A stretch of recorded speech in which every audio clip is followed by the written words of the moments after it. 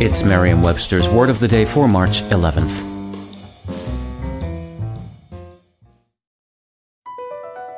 BP added more than $70 billion to the U.S. economy in 2022.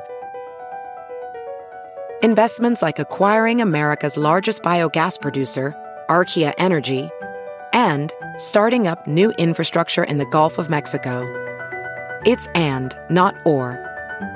See what doing both means for energy nationwide at bp.com/investing in America.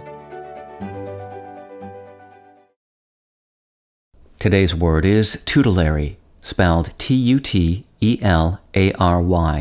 Tutelary is an adjective that means having the guardianship of a person or a thing. It can also mean, more broadly, of or relating to a guardian.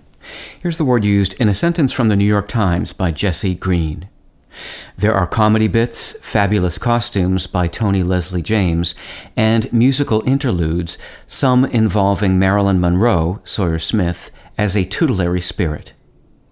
The word tutelary derives from the Latin noun tutelarius, meaning guardian.